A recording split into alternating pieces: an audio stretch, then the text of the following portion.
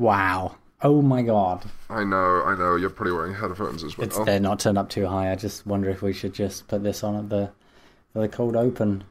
Hello, everybody, and welcome to Shut Up and Sit Down, the podcast, number 48. This is a podcast all about board games, card games, table games, and hey, if you don't play those things, why don't you just keep listening to this podcast anyway? You're in the wrong place, but sometimes that's when we find the most magical places of all. My name's Quentin Smith, and today I'm joined by Paul Dean. I feel magical because I feel like this is one of those more subdued fireside type intros. I guess it's autumn now, isn't it? And we've both had colds and we're inside away from the horrible weather. Well, this podcast is a bit of a revolution in recording terms because usually, Paul being in Canada and me being in London, we record in the evening when Paul is in the UK, when Paul's just woken up. But this time it's 1 a.m. It's the witching hour for Paul, and I've just woken up. So who knows what's going to happen or what I'm going to say, frankly, because, Brilliant. let's be honest. I've said some politically incorrect things on this podcast when I'm completely awake. So this could be the last Shut Up and Sit Down podcast. That's all I'm saying. That's good. I'm now on edge. Brilliant. I like you on edge. That's when, what do they say? Good content is made when talented people are permanently on edge and scared together. That's not a real quote. No, the real quote is that good work gets done when talented people have fun together.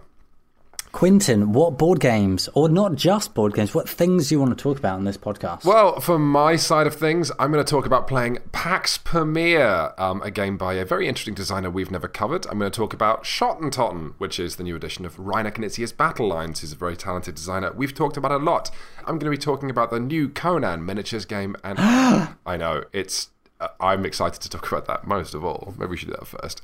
And I'm going to be talking about the Crystal Maze.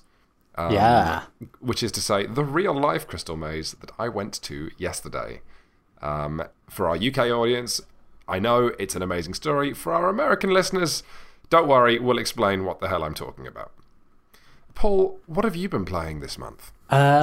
It's been the season of spooky things, or it kind of has been the season. I don't know. It's way more of a thing in North America to have a whole Halloween. You told me you hated Halloween, which is bullshit. Well, no. Okay, so here's the thing. I've always felt strange about dressing up and wearing things, and I even just clothes shopping I'm not very good at. I get a bit stressed and confused. And so Halloween is like a whole season of like building up to wear something really good. You better look good, don't look silly in front of people, and I never know what to do. Oh no, man, I don't dress up. I just watch spooky films. I have spooky cocktails. I walk around at night and see if I can get mugged. You know, I'm doing the wrong thing. I could do all of those. I don't buy into the campness. I buy into the spirit of fear, which is what Halloween should be, frankly. What have you been playing? I'm sorry. Well, that's fine. Touch of Evil, which is a spooky-ish kind of game. That's the old flying frog game, right? Yeah. Got a couple of things to say about that. Dead of Winter, The Long Night. Very chilly zombies. The new Dead of Winter sort of standalone expansion. Perfectly good by itself, or you can mix it in with the original. Lots of Mysterium, which we've talked about loads before, but I'm not tired of Mysterium yet. Still good fun. It's Mysterium, still great. Not that spooky, but Hand of the King, which is this very small Game of Thrones card game, which I want to talk about for a little bit because it was quite good. And The Beast. Well, fittingly, I just remembered something. Did you say that Hand of the... Oh, wait, Hand of the King. I thought you were talking about Behind the Throne, which is the new card game from the designers of Mysterium that I just got sent this week. Yeah. No, Hand of the King is the Game of Thrones game. Yeah. Okay, good. What should we start with? I feel like we've just opened a huge can of games. Oh, and they've sprung out. Goodness me. Well, so long as I wake up, I think the best way to produce AAA content, Paul, is for me to talk about... Okay, so do I talk about the best thing first, relying on the fact that I'll be more awake later and we'll be able to make the boring things sound exciting? Or do I not want to ruin the good things by talking about them now? I suggest you jump in with Conan, which is thematically like jumping in, because I know that you're going to have things to say about that. And we played it a bit at Gen Con. Yeah. And then I will follow that with Hand of the King, which is kind of thematically similar fantasy stuff, and we'll wing it from there. Sounds fantastic. And of course, we have our folk game of the month, and we have our mailbag section waiting for you at the end of the podcast, like debtors. So we talked a bit about Conan during our Gen Con podcast that didn't record very well. We also didn't talk about it that much. But Conan was a huge Kickstarter success story last year by French publishers Monolith. And it's just a miniatures game like Descent. One person plays all the monsters, not monsters. Let's backpedal there.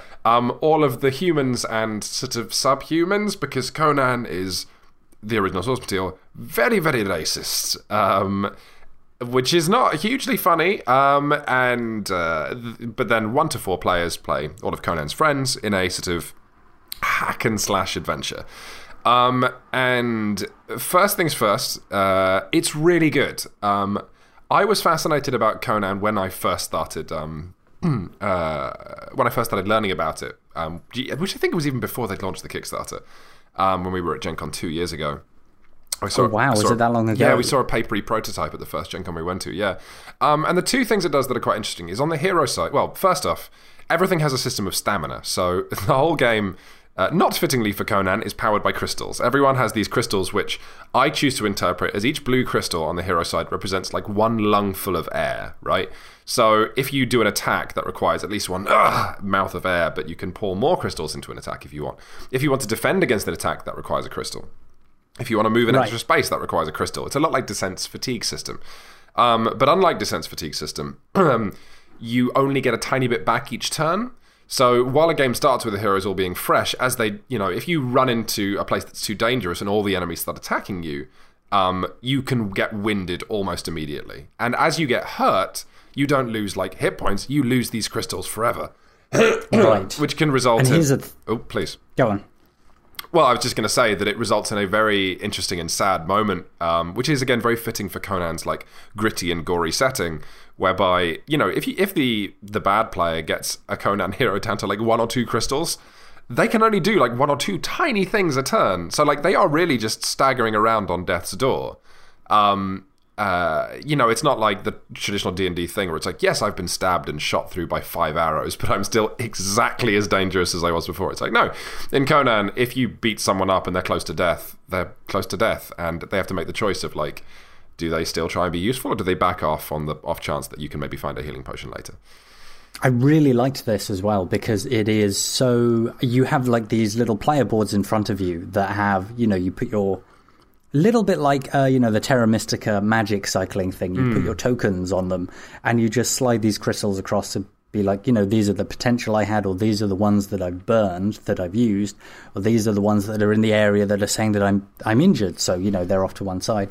And it's something you just immediately look at, and you apportion these things, you count them, you slide them along.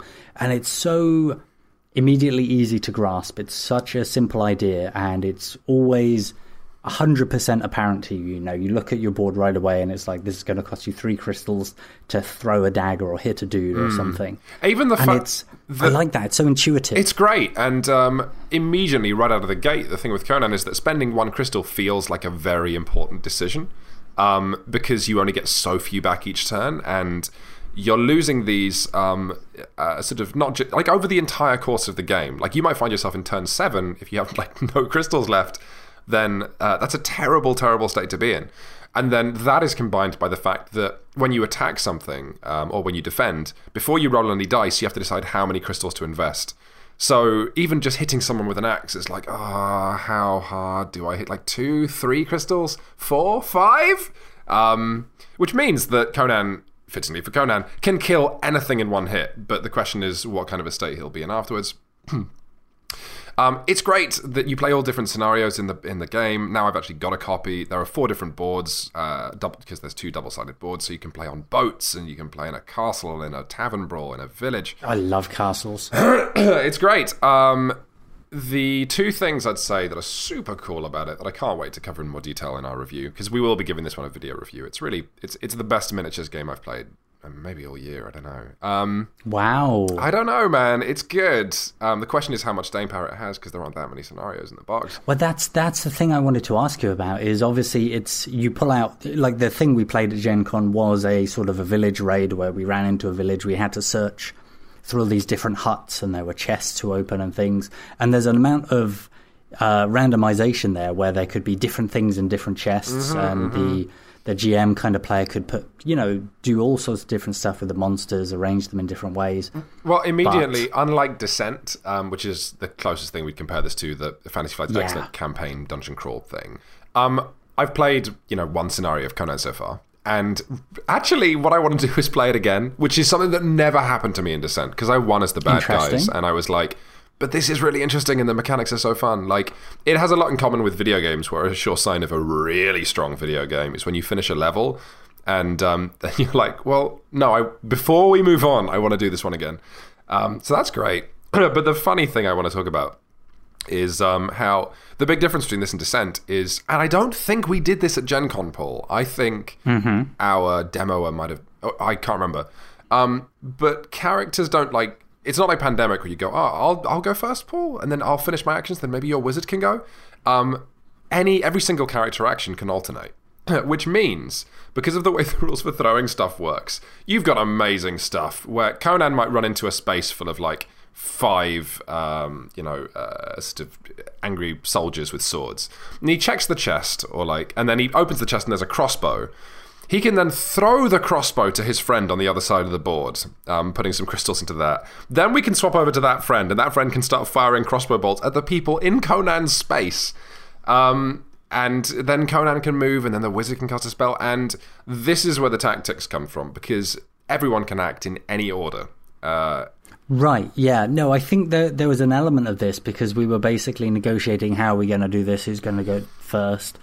And with I think I remember, I could be misremembering, but with the whole, burning crystals to do stuff, it felt there was a bit of a, like, who's going to bite the bullet this turn, or who's going to be the person who has to put themselves out there.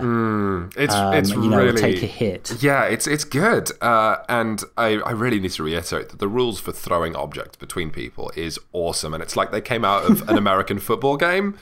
Because the amount of crystals required to, it basically requires 1 crystal to throw an object and another crystal and a crystal from the receiving guy to catch it, which is almost nothing. So you can have this situation where Conan can run into a fight and then be thrown armor and then thrown his axe, and then obviously melee weapons can be thrown around the board, and it's very funny, and we said this in our Gen Con podcast, but greatest rule of all is that Conan can run through any wall for 2 crystals and create a permanent door that anyone can then walk through. This is great. You know what? I am actually really... I don't want to sound too cynical, but we've had so many huge miniatures Kickstarters where we've looked at them and we've gone, the miniature quality is really good, and you get the feeling people are sort of mainly paying for it to get cool miniatures. But you look at some of these and you go, the game behind it is maybe okay or not great, or a very typical dungeon crawler. And this actually seems to have turned out to have been a good game with good quality miniatures that is novel and original, and I'm really pleased to see that. Yeah, actually. And the thing they did for the Kickstarter that's so cool is every expansion they basically threw a bunch of money at a famous designer. I mean, this isn't okay. Like, they weren't cheap in this. So the first expansion has got like Croc and Sipik, who are 2 very famous French designers. The next one they got Bruno Cathala in. The one after that was Antoine Bauza and Ludovic Marblanc. These guys really, really care, and it absolutely shows in the game. I am very interested to see how those turn out, and because you're such a an expansion addict, I'm sure we'll find out sooner or later. Yeah, Asmodee seem to be releasing them.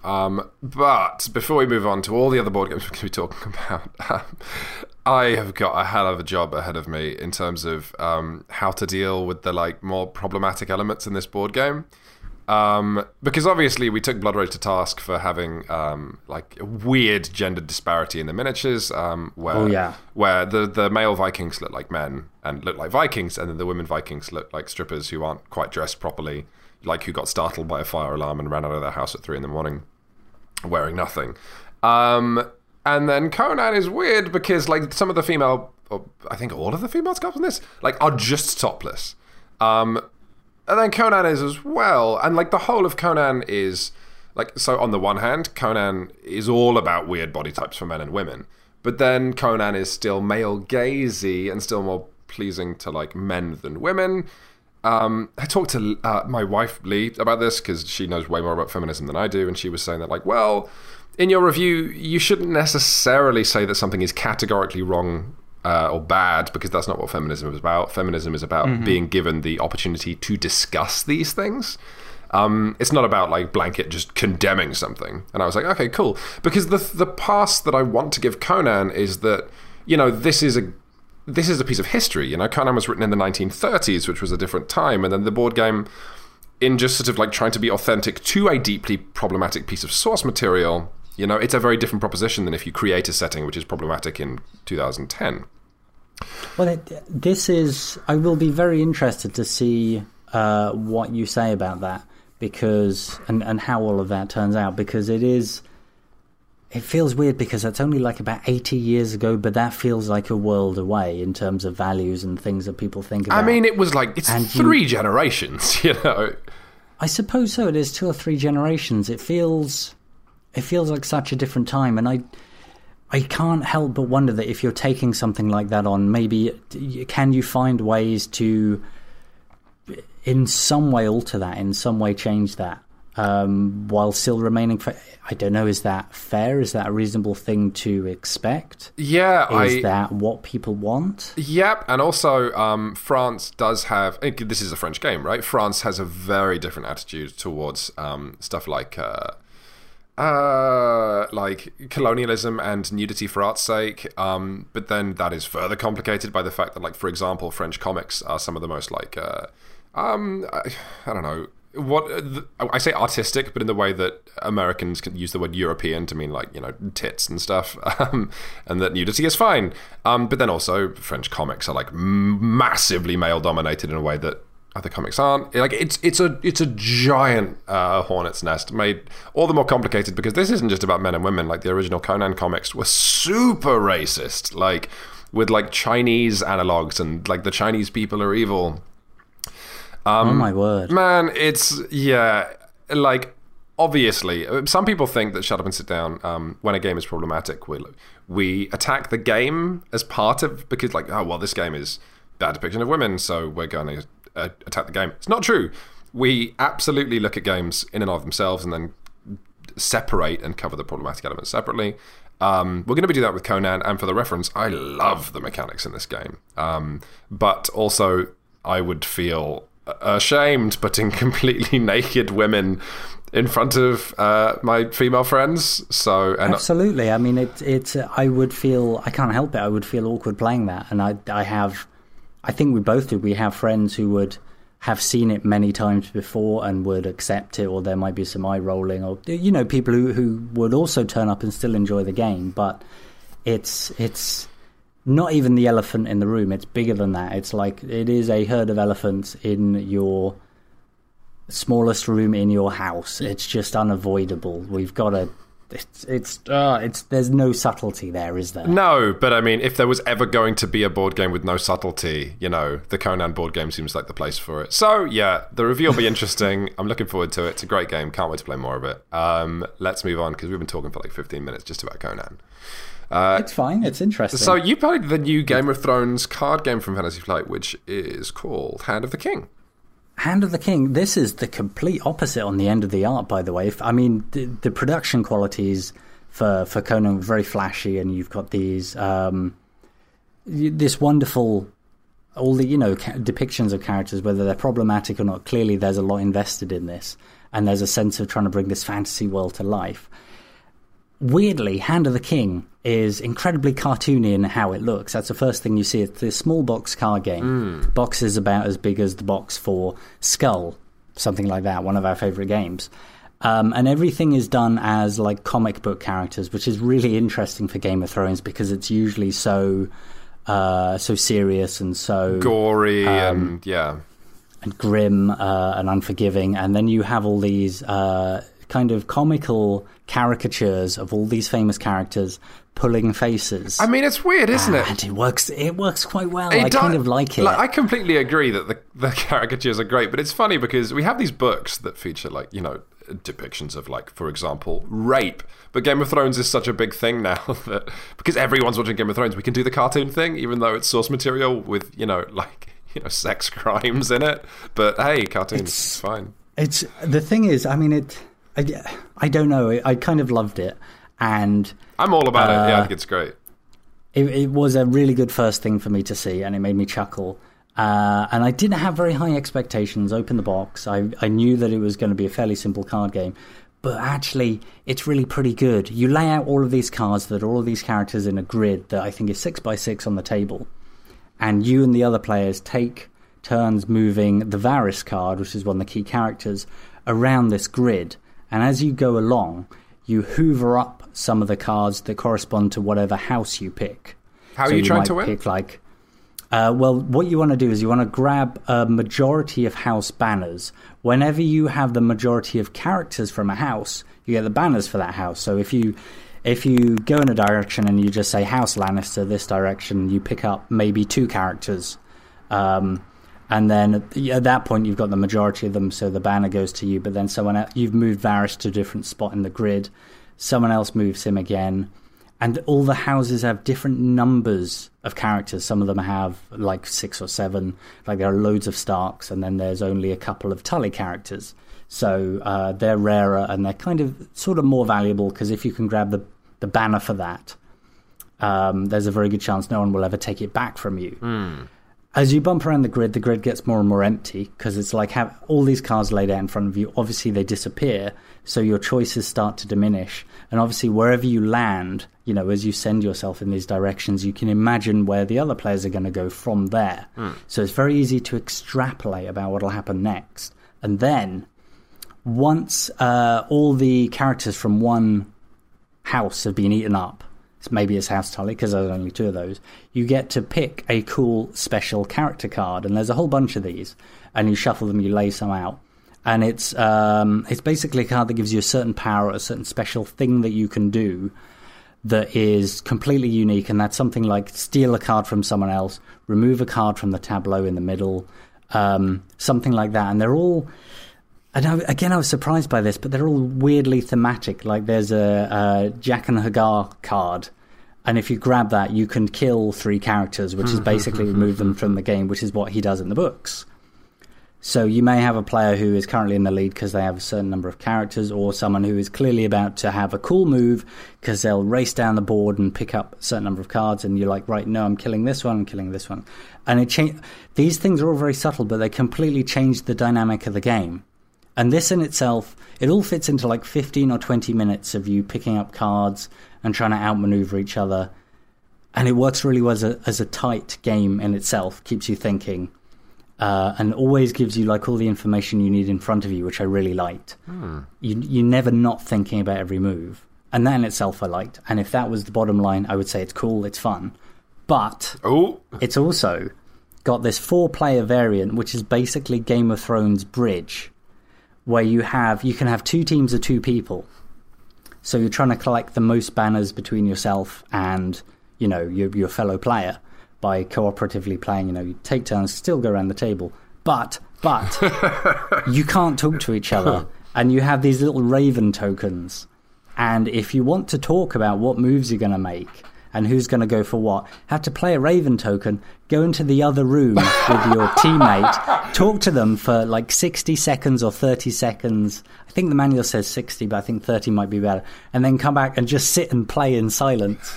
Wow. And this is it. And this is a small box game that is so quick, but actually really quite clever. And it's one of those things where I was really pleasantly surprised, where I was just like, this would probably be fine. It'd probably be throwaway sort of nonsense between other games. And it just stood on its own as actually a really good thing with also a really cool bonus element. We always talk about how there should be more co-op, team-based board games, right? Yeah. Yeah, so I just realised how excitedly I sort of burst over that, but it's just one of those things that you get in board games sometimes where you you don't know where the next surprise is going to come from, and it was kind of one of those. No, I'm really glad, man. That is, God, that's great. It's, I saw you were excited about it. You got it. I mean, I feel like the longer we do this job, the less often it happens that we see a game, we get excited, we get it, and it's great. You know, I feel like there's more chaff in the way between us and actually, you know, because if you do anything for a living, you start getting like inured to it. You do somewhat, and I should point out it's also a Bruno Cathala game, which is potentially going to already fall into my sphere of things I like, because I think I'm a little bit of a Bruno fan. That's good. I don't know. I get the two Brunos confused because I'm terrible with names. Yeah, there's a lot of Brunos nowadays. Yes, Bruno Faiduti being the other Bruno, the bonus Bruno. Who I do like. Yes, I played Schottentotten, which I won't talk about for long, but it's Reiner Knizia's Battle Lines, and ELO have a new beautiful version of it called Schottentotten. I don't know if Why has it changed its name? I don't know, man. It's I'm sorry. It's 9 a.m. I got nothing. Not even a funny answer. So that'll learn you for trying to spike me an easy comedy answer. Schottentotten is a game. It's been rethemed as well. It's no longer the ancient world. It's like a battle in Scotland. You've got these 9 stones which like demarcate the borders between your two villages. This is a 2-player card game. Oh, yes. And rather than it being like a war between the Babylonians and the Carthaginians or whatever, I don't know if that is even, possible in history. But the plot is that one of your villages has like decided to just roll back one of the stones by like a couple of feet, and in doing so, like enlarge your territory. But the other clan watches you do it, and then there's just a big fight with you all trying to roll the stones back and forth. It's very cute. And the art is gorgeous. All very exaggerated, very silly Scottish kilt-wearing stereotypes, but with loads of tiny little touches. Like one of the characters just looks like Zelda. Oh, no, it's not Zelda, but Link from The Legend of Zelda. And then you're that looks a bit like Link from Wind Waker. And then you notice that his wooden sword looks like a Master Sword. And you're like, oh my god. But yeah, the game is that you each take turns playing cards to one of these 9 battle lines. Once you've each played 3 cards, then you see who wins. And basically you're making poker hands. So like a straight beats a flush? No, a flush beats a straight. You know poker. Oh, yes. No, I think I played the original battle line a couple of years ago, and it's a similar thing of you're trying to... You can't win each of these face-offs either, can you? So you're trying to win as many of the majority of them, or as many as you can? Yeah, it's basically assembling 9 separate poker hands, but you're assembling them exclusively using like cards that your opponent can see. And you either have to... It's the first to win for... Oh, that's my doorbell. I wonder if my wife will get that. I hope she will. Let's wait. Is she going to move? This is what marriage is, Paul. It's a passive-aggressive waiting contest. I'll be back in just a minute or two. Now, so here's the challenge here is to wonder whether I should just fill the time, whether this will end up being broadcast, or whether we'll dump this. Because Quinn's obviously, he's gone. He doesn't know. He's probably got a sign for something. There's going to be a chat with the postman. He'll be gone for a while. Probably, don't know what that noise was. Strange noises now, probably like 5, 10, 15 minutes even, because if there's one thing he constantly does, he can't avoid doing, it's talking to postmen. I don't know why that is, but I will say a couple of years ago, I think at BGGCon or something, I played the original Battle Lines, which had this ancient era kind of thing where you were basically trying to match sets of different units, and you could mix and match them to try and make them as strong as you possibly can, but at the same time, you cannot win each one of these face-offs as you line up hands of cards. So you can only do your very best to go for the battles that you can win, and basically cop out the ones that are absolutely going to be a loss. And as long as you win more of those, ideally you win the game, except you're constantly watching these battle lines, funnily enough, evolve in front of you, and your opponent's doing exactly the same thing. Has he come back into the room? Does he have a game package? Hello. Hi, I just filled time by talking about battle lines by myself. Oh God, were you? I don't know if that work or not. I have no idea what you've said now. But no, I didn't think about that. Well, skip to the end.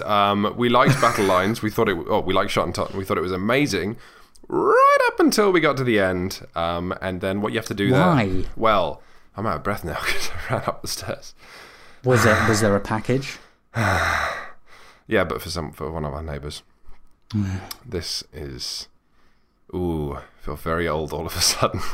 Talking about games and being out of breath is definitely not on brand for Shut Up and Sit Down. I should mention we both had colds, so Yeah. actually we're both trash heap humans right now. Yeah, you can hear my nose being bunged up during the Istanbul review. But yeah, the problem with the end of Shot and Totten is that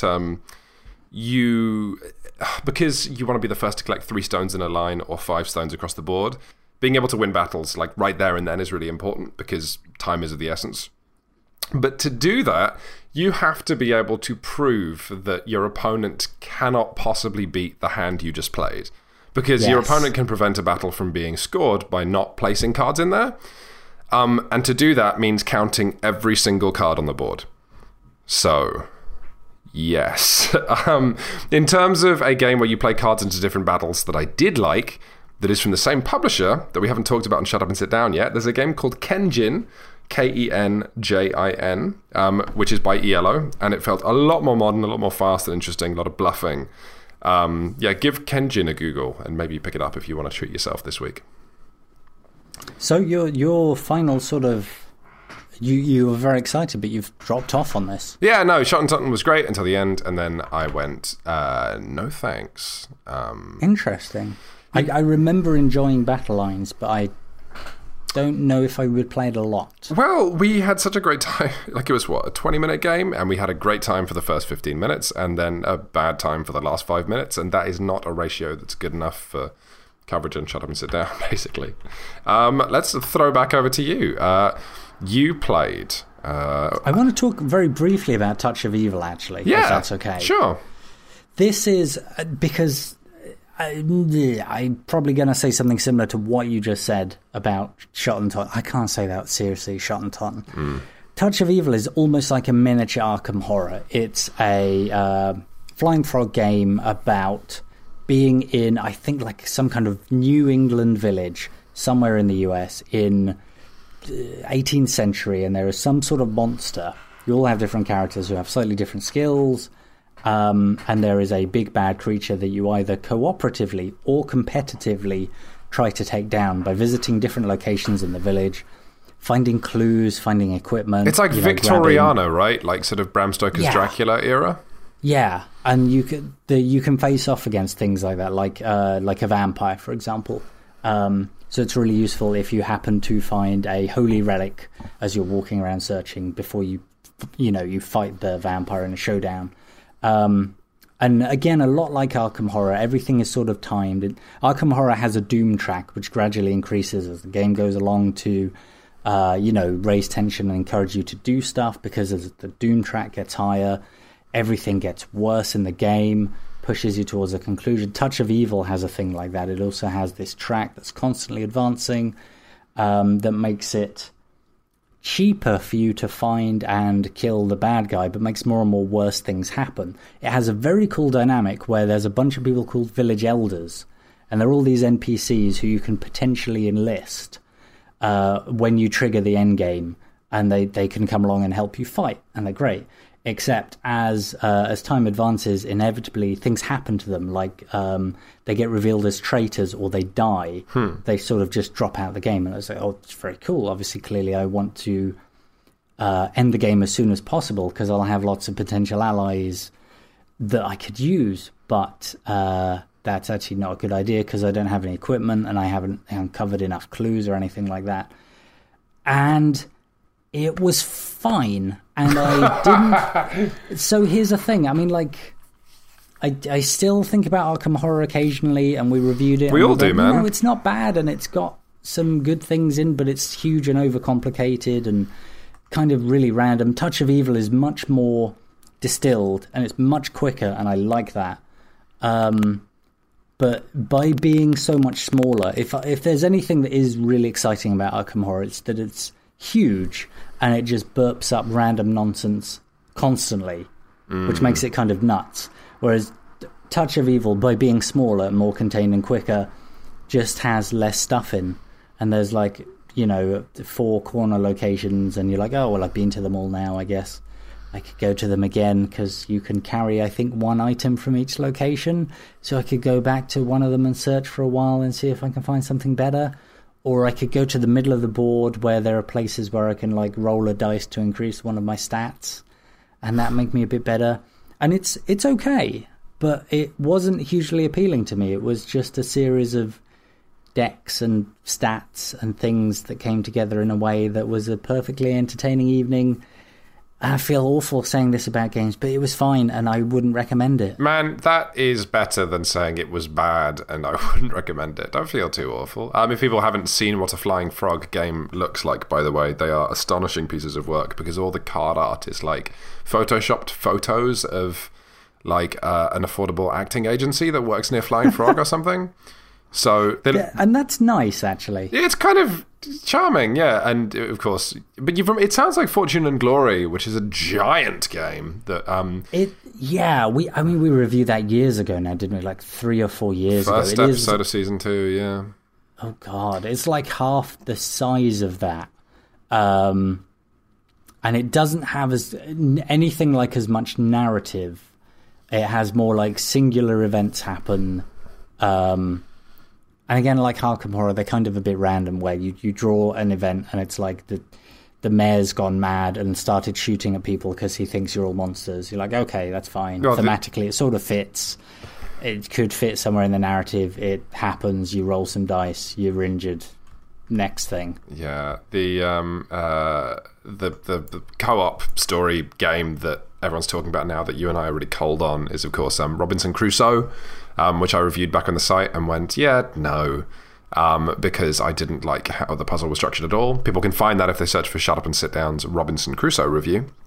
But now that's getting an expansion that everyone's talking about, and Portal Games have Ignazi has designed another very similar game to Robinson Crusoe called First Martians Adventures on Red Planet, which is almost coming out. Oh, yes. That's Robinson Crusoe, but you are on Mars. And yeah. The Martian with Matt Damon. Right. But I am pretty cold on that as well.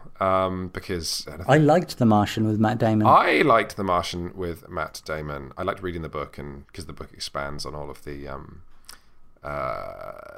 puzzles he has and walks you through all the things he tries that don't work. I really like it when I get to see talented people failing at something. You know what I mean? People who are the best in the world at a thing, really thinking something out and then making a very human, simple mistake. Yes, and then trying again. Yeah, it's really good.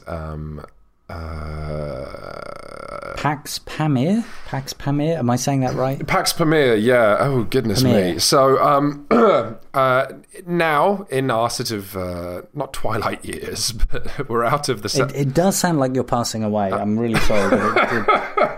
But maybe I am. Well, we're all dying, aren't we? Very slowly. But...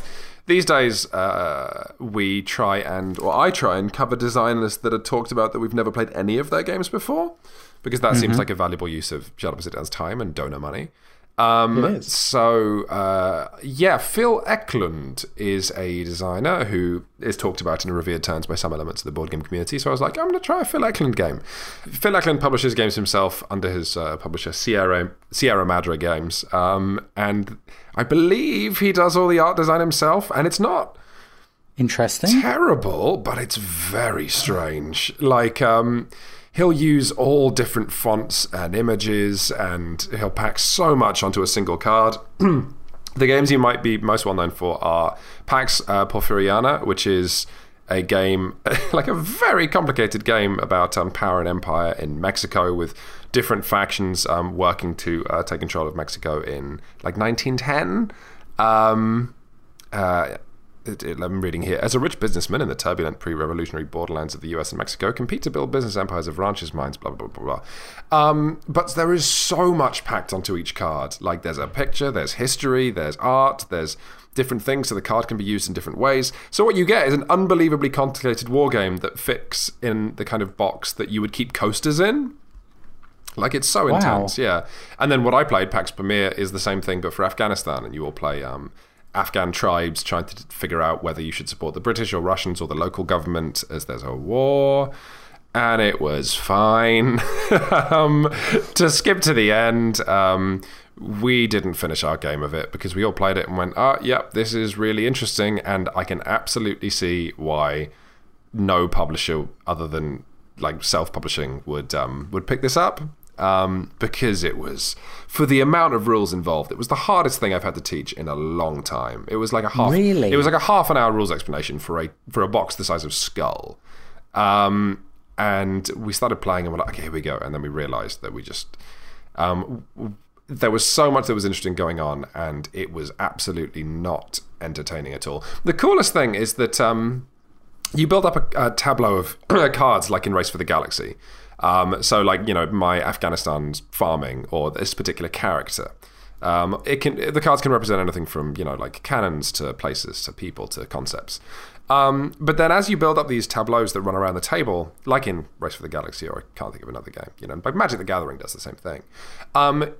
There is a central board of Afghanistan, but also there are spies.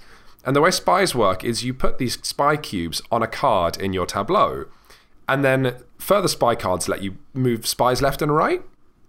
So you can run these spies back and forth across your tableau, but the leftmost card in your tableau is also adjacent to the rightmost card to the player to your left, which means you can essentially you create a ring around the board of these cards, and then you can send your spy to, like, I can send my spy to spy on your cannons pool.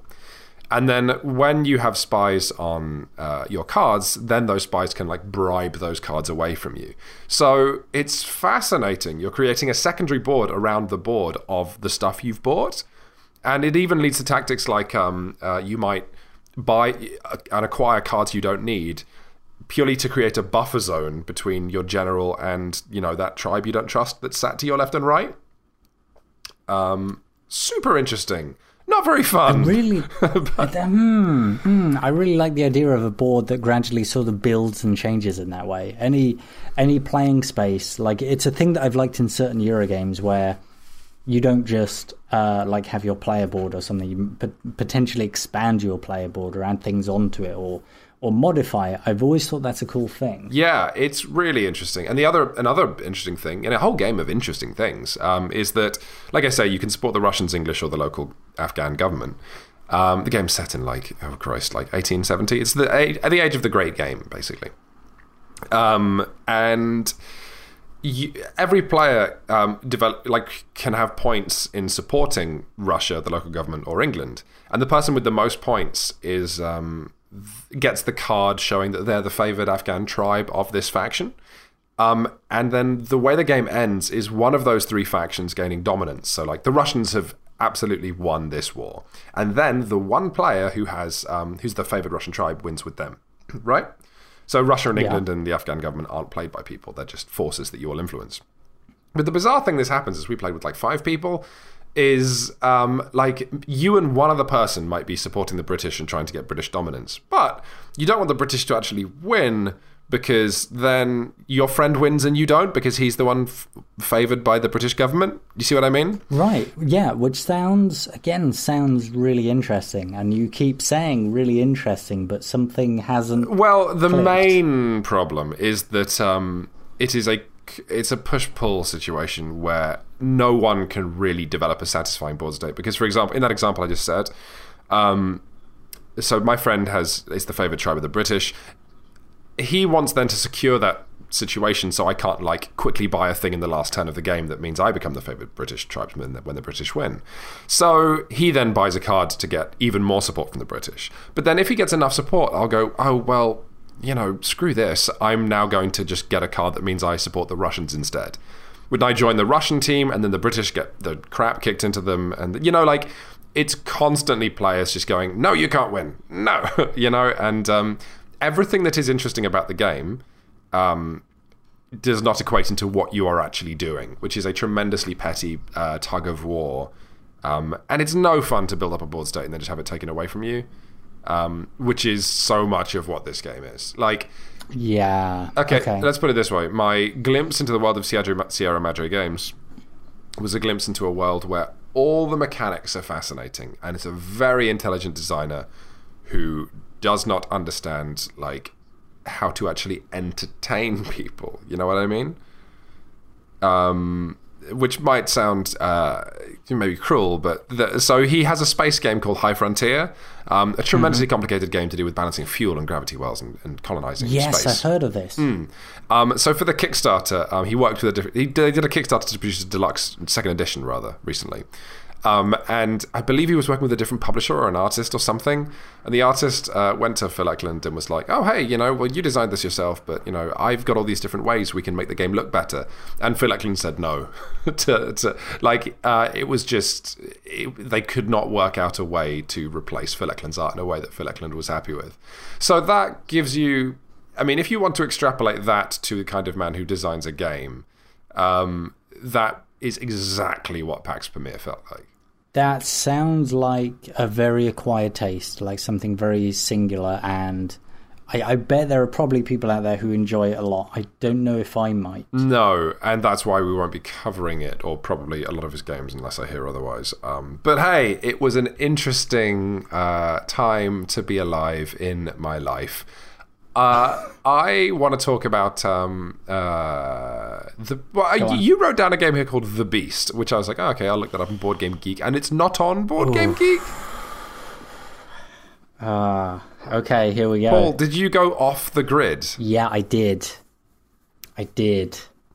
Oh God, I'm even squirming in my chair. So, I heard about The Beast through something that we linked to in our own games news a while ago now. James Wallace, the games designer and publisher who I've had the pleasure of working with but also knowing for ages, who's doing lots of stuff for a long time.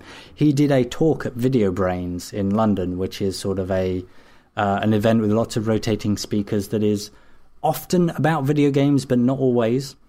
And James was doing this general talk about sex and board games. We linked to it in Games News a while ago. I'd thoroughly recommend everyone watch it because it's one, very interesting, and two, it's actually quite funny at times. He's a very good speaker. And he was talking about how it's been very clumsily represented in all of these games over time. And one of the games he talked about was The Beast. Which isn't on Board Game Geek, am I right? It's not, as far as I know. It might. I don't know if it's on RPG. No, it shouldn't be. It's basically a card game. It's on Drive-Thru RPG or something, that site where you can download a lot of PDFs.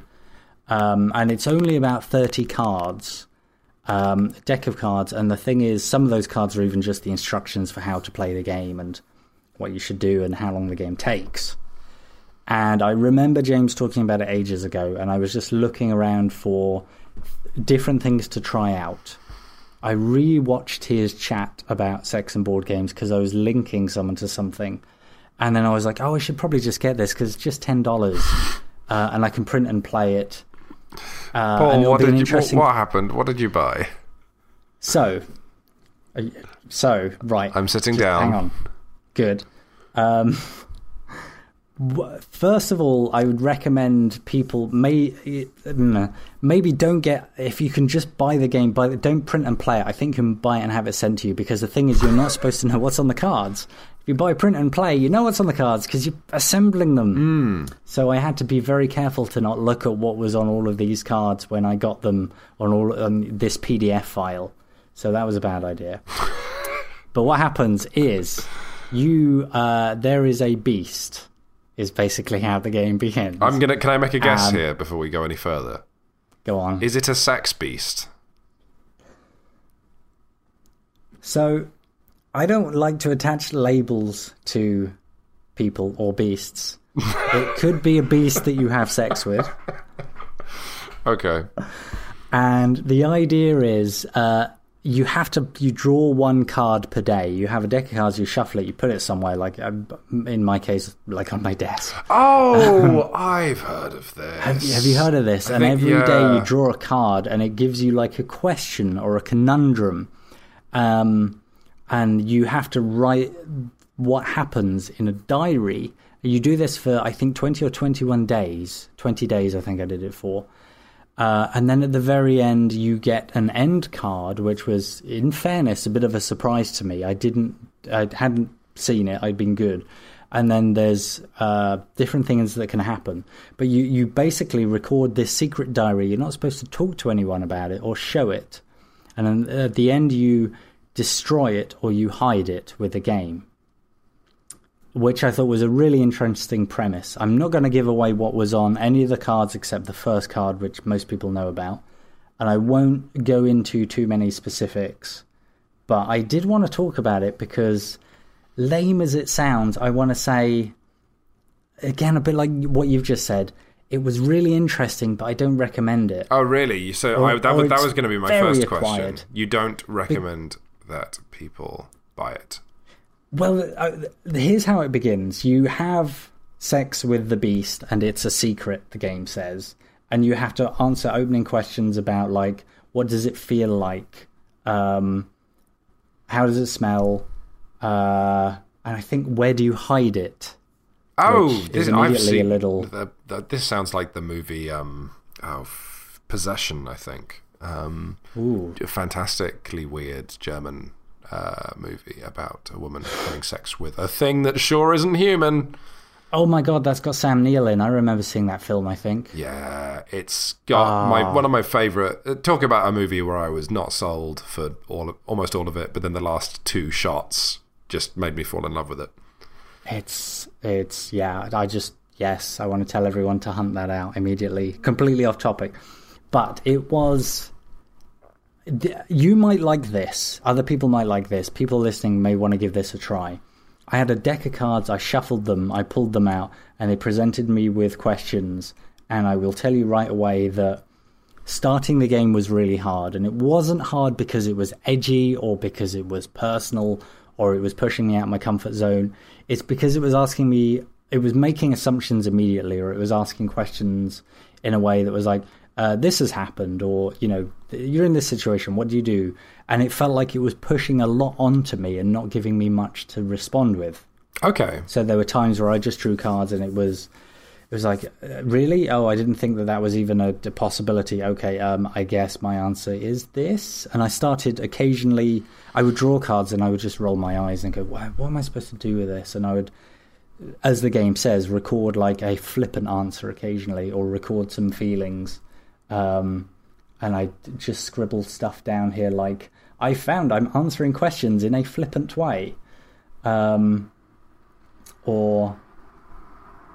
am I subverting this question? Am I doing that already? Am I making this into what I want it to be? And the interesting thing is, to some degree, obviously, you throw yourself into this, and it actually got me thinking a little bit about relationships I've had with people and what I like in people and what I do or don't share. And that in itself is kind of revealing and useful, because I had to throw a lot of myself into this, and I had to think, what do my friends think about my partners?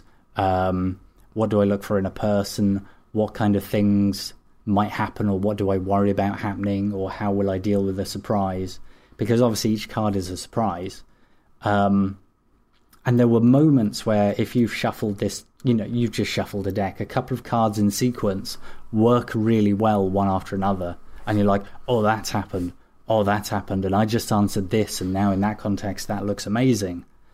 But at the same time, also, just stuff comes out of nowhere, and you look at it and you don't know what to do with it, because it's asking you maybe a personal question, or just a question that is so left field compared to everything else you've said so far that you just... It's a playing card-sized thing with a very brief statement, and you feel like you have to do all the work. And so I got to the end of this, and I got to the final conclusion that was tough and interesting to wrestle with. And I feel, I don't know, I recorded all of this as they said I should, and I came away and I feel like I had an experience that was interesting that I wouldn't recommend to people necessarily. And I guess if you just listen to all of this and you're really intrigued, you can give it a go. But some people are going to hate it. It reminds... Sorry, but they are. They're going to feel so like underwhelmed. I was doing some stealthy Googling about this and trying to think, because it reminded me of something, and I found it. It was something that Avery McDowell, creator of Monster Hearts, put on her Patreon page as a thing for backers. But it's called Brave Sparrow. I mean, we don't know much about RPGs. I'm sure there's lots of games like this. And do post a comment, or better yet, email contact@shutupandsitdown.com, and we'll answer your email, or maybe read it out on the next podcast. But it's called Brave Sparrow. And it's kind of a game you play in tandem with your real life, and it's to do with... I hope I'm not misremembering this too badly, but essentially you're a sparrow who's been turned into a human. So you still play Paul Dean, for example, but your Paul Dean was secretly a sparrow once. And to turn back into a sparrow, you have to do nice things to strangers. And there's other stuff to do with the theme where, oh no, the PDF link doesn't work anymore. Oh no. Oh wow, I'm flying blind here. So there's Fly blind. Brave Sparrow. Okay, Brave Sparrow, buried without so yeah. If you just Google Brave Sparrow, good, you can still find it. But it's stuff like if you see oh my god, okay, maybe this just doesn't exist on the internet anymore. So it was stuff like, if you see a bunch of feathers on the ground because a bird has died, take a moment and think about your dead friend, basically, or like your dead comrade, you know. So you have to live your life a tiny bit differently, but mostly it's about being a brave sparrow, about doing things that would be brave for a sparrow, but, you know, noble for a human. And then if you do that, then eventually you can get your wings back, basically. But I like the idea of these little analog games that tie into your real life. You know, I think they're so cool. And if people haven't, then they should definitely go back and listen to the Watercast, where Paul, myself, and my wife played a water gun assassination game that lasted a month. Because, again, wasn't quite fun, but was so interesting. It certainly gave us something to talk about. And I mean, that's the thing with The Beast is... I guess I can talk about it without giving it away, and there's definitely, I don't know, stuff. There were cool moments, and there are also moments that just fell flat, and maybe some of that's on me, but I really wanted it to help me build the narrative a bit more, and I felt it didn't do that well, and I like to think I'm a creative person who usually actually does. If you give me a springboard, I could jump off it, and occasionally it did, and occasionally it didn't. I should talk a bit about the Crystal Maze before we move on to Mail and Folk. Go on then. It was pretty good. I'm doing exactly what I did in the Crystal Maze, actually. So the Crystal Maze was a UK game show about running around a giant sort of labyrinth full of rooms, and the rooms are games. It's very idiosyncratic because the presenter who guides the teams of contestants around the Crystal Maze, was the weirdest guy. I mean, there's not even a parallel that you can use to describe him. He would play musical instruments while contestants were trying to play games. He was camp and had a weird relationship with his mum, which was a subplot in the Crystal Maze. Anyway, Google it if you want to figure out what the hell I'm talking about. But it was recently kickstarted here in the UK, and some people built an actual Crystal Maze that people can actually run around in, off the back of the fact that escape rooms do quite good business now. So, yeah, I guess it was basically like a whole bunch of escape rooms originally, right? Was it? I'm not sure. Oh, what, you mean the original show? The original show, yes. Yeah, because you get into a room and you have to solve a weird mystery. In fact, yeah, that's pretty much exactly what the Crystal Maze is, right down to the fact that if you don't leave the room in time, you get locked in, and then that's sad.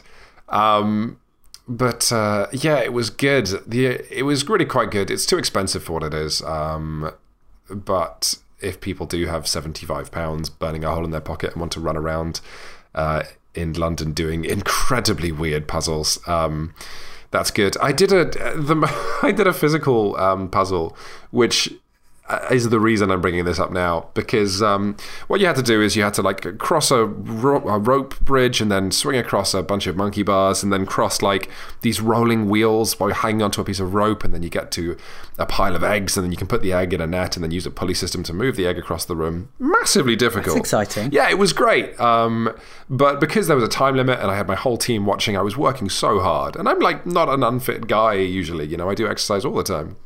But I was like so out of breath. And the thing that my team told me, including the host who led us around the maze, was that supposedly while I was going around this room, I was so full of adrenaline. I don't remember this, but apparently I was complaining the entire time. Like, while doing these heroic acts of swinging across things and picking up huge eggs and putting them in nets and looking in my head like Errol Flynn. Apparently I was just being like, oh no, come on, this, really? Through gritted teeth and trembling and shouting and shaking, like I was having the worst time. And the guy said that he'd never seen anyone like look like they were having less fun. So it turns out that in intense cinematic situations, I just become like a ferocious dad, is what I learned in the Crystal Maze. That, first of all, that's amazing. Second, I have to admit, as I get older, occasionally I don't know if I'm talking to myself in my head or in real life. And I think most of the time it's in, but I'll be like, walking down the street and I'll say something very quietly, and it'll be an observation about something that's going on, or it'll be the end of a conversation in my head. And so here's another thing that's happened recently. I've just done a bit of dog sitting, so I've been walking my neighbour's dog, which is fine because I can do that. If you've got a dog with you, people think you're just talking to the dog. Oh, wow. But I now need this all the time because if not, I'm just walking around saying, like, I need some bleach, which isn't really weird, but if there might be someone behind me at the other side of the road and they're walking and they're a normal person, and then the man on the other side of the road to nobody says, I need some bleach. It's just a bit strange, isn't it? Do you do the thing where you have imaginary arguments with people in your head? Like people maybe you don't like very much or people who you're in a bad mood with, and then you imagine having quite a serious argument with them and all the clever things you'd say? You know what? I used to do that. I don't know if I get that so much anymore, but I know exactly... I've got people outside shouting. It's 2 a.m. That's strange. I can have an argument with them. No, I used to get that when I was younger. I don't think I do it so much now, but I know exactly what you mean because I think the younger version of me used to rehearse some of those or try and articulate them or things. Yeah, we are. It's good to know that we're getting stranger as we get older, though. But you were doing this in the Crystal Maze. Yeah, I don't want to talk about That's amazing to me because I like the idea that potentially if you'd been on TV, that would have just been on TV. Oh my God, can you imagine if I'd been on TV, really I would have been the guy. Because I did the challenge. I did like this ludicrously difficult physical challenge, if I do say so myself. But like, I was doing it like a man at a steel foundry or something, which is, you know, his last shift. The game show where the physical one where people are always jumping over obstacles and they have to avoid things that swing at them. Well, it's a Knockout or Takeshi's Castle. Yeah, Takeshi's Castle. I'm just trying to imagine that, but the person walking through it going, oh, why, no, why is this? Like they're on a commute, yeah. I would love that. Yeah, like I think the first thing that happened when I stepped into the room, the puzzle room, is that the initial like rope bridge that was separating me from the floor that I couldn't touch was like really wobbly, like way wobblier than I expected. And I think as soon as I walked in, I took literally one step into the room and went, "Oh, come on!" As if this room wasn't designed to be like a dick. There was a really good one of the puzzles is essentially just a big barrel, like a wheel, that was on tracks. So like a barrel on its side, and someone has to get into the barrel and then roll it down the track. You're given a helmet before you do this, and there was a girl in our group who got given the helmet, put the helmet on, and the barrel rolls away. So once the barrel rolls away from you, you can't see inside it anymore as a spectator. But all we heard is this clump, and then the helmet fell out of the barrel.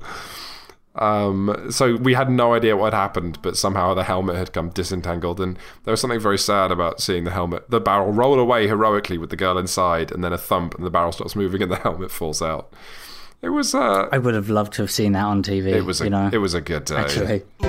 Put your hand in my mailbag. Find me a letter. Ooh, let's reach into the mailbag. It's nice and deep. If you ever want to email Shut Up and Sit Down, email contact@shutupandsitdown.com. We now get so many emails that I cannot reply to all of them, which is something I used to do for the first few years of our site. But rest assured, someone from Shut Up and Sit Down will read everything you send us.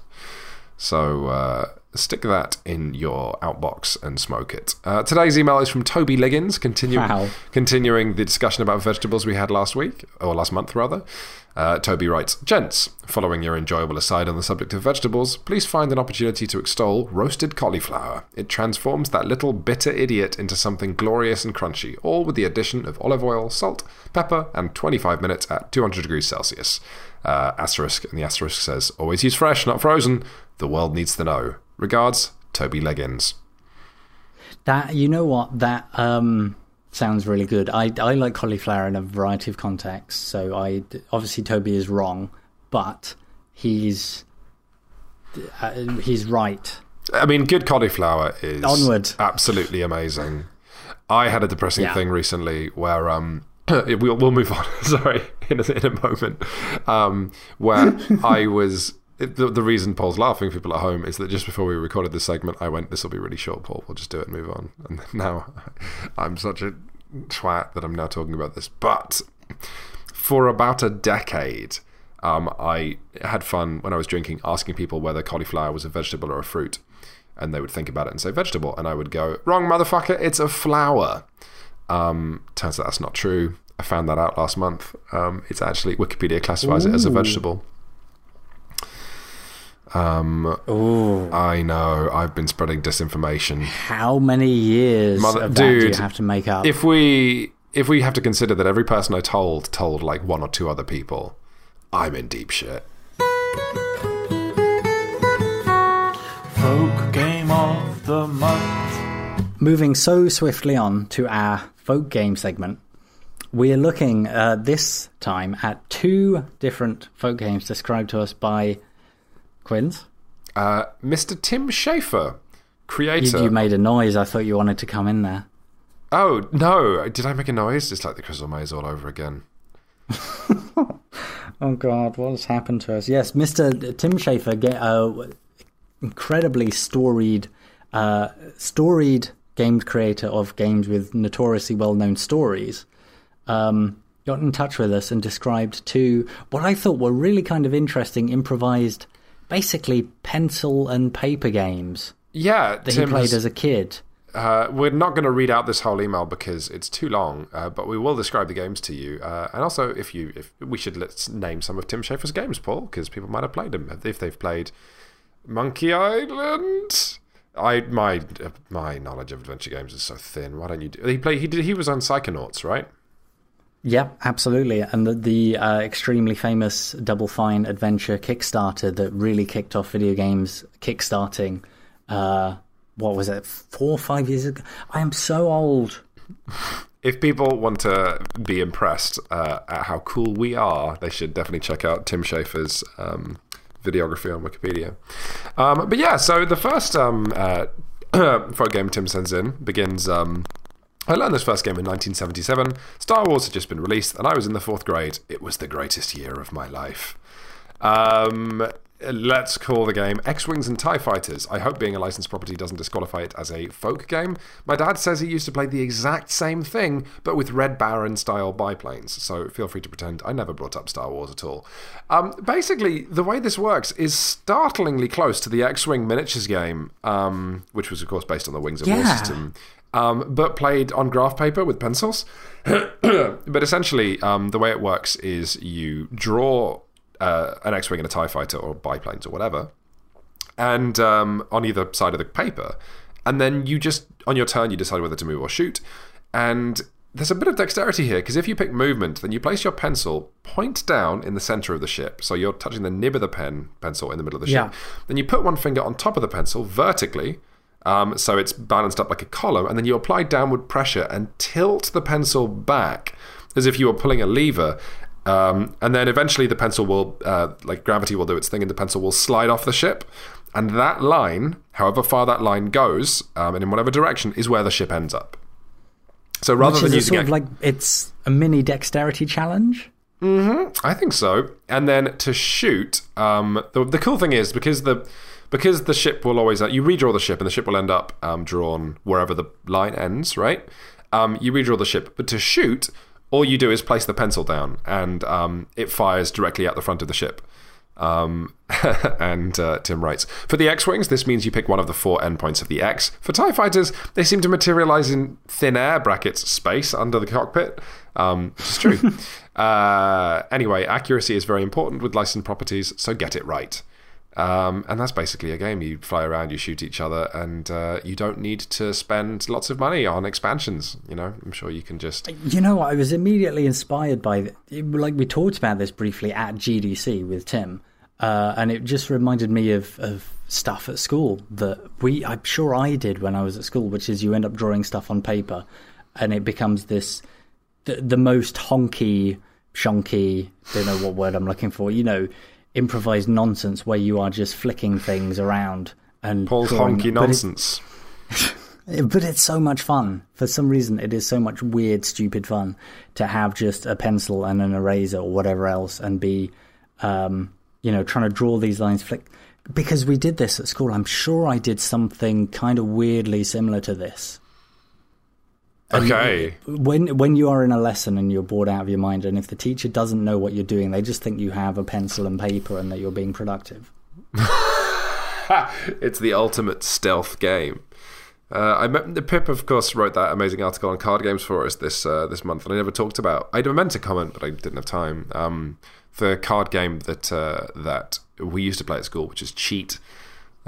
Which was so... The cool kids were allowed to play Cheat because it was a game where you were supposed to cheat and get away with cheating. But I was not dexterous when I was a kid, and so could never play.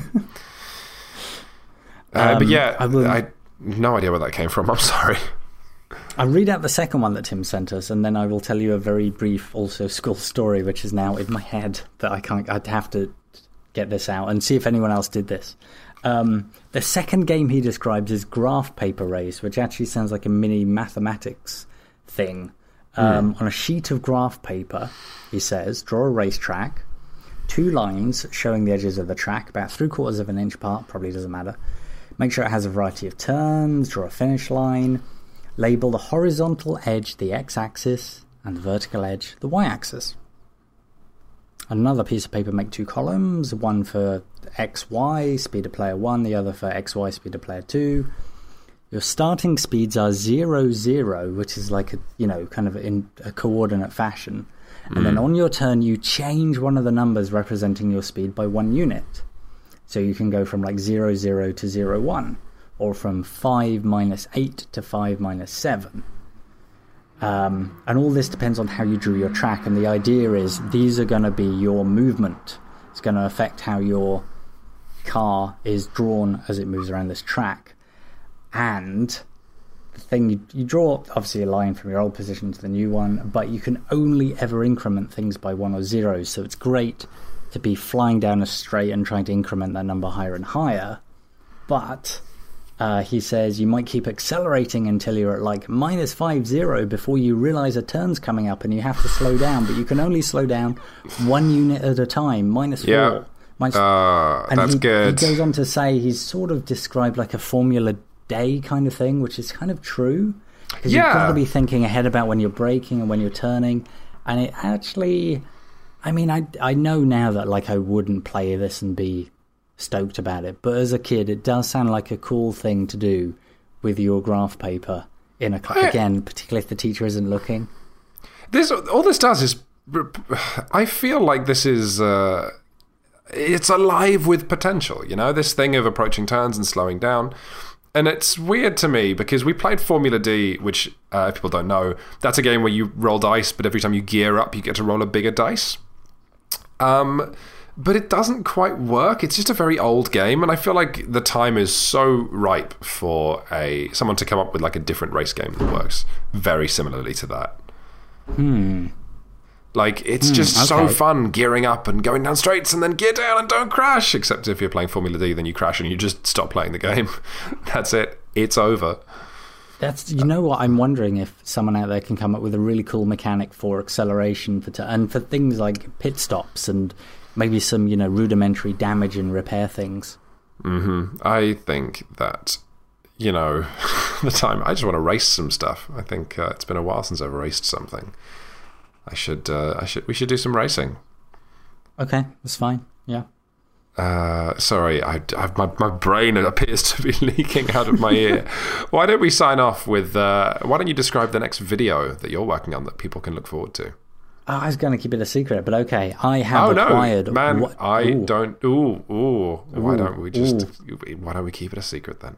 All right. I'm going to buy some set decoration and some spooky stuff, and see how many people I can cram around my table, and that's, I guess, all I'll say, and it will be seasonally appropriate. Fantastic stuff. I love. Does that work? Does that make sense? That is perfect. Let's wrap this up. I'll be honest, I'm going to take so many drugs now. I will not be filming with a cold. I'm going to kill this thing. Just flatten it dead. Thank you very much for listening to the Shut Up and Sit Down podcast, everybody. If you're not aware, we are a whole big website that does videos and written reviews and all kinds of other stuff that you can find at shutupandsitdown.com. Thank you for listening, particularly to our first ever ill podcast. I don't think we've ever been ill on a podcast before. No, two of us at the same time. It's like our immune systems have synchronized, which probably means we're best friends. There we go. Goodbye, everybody. Bye-bye.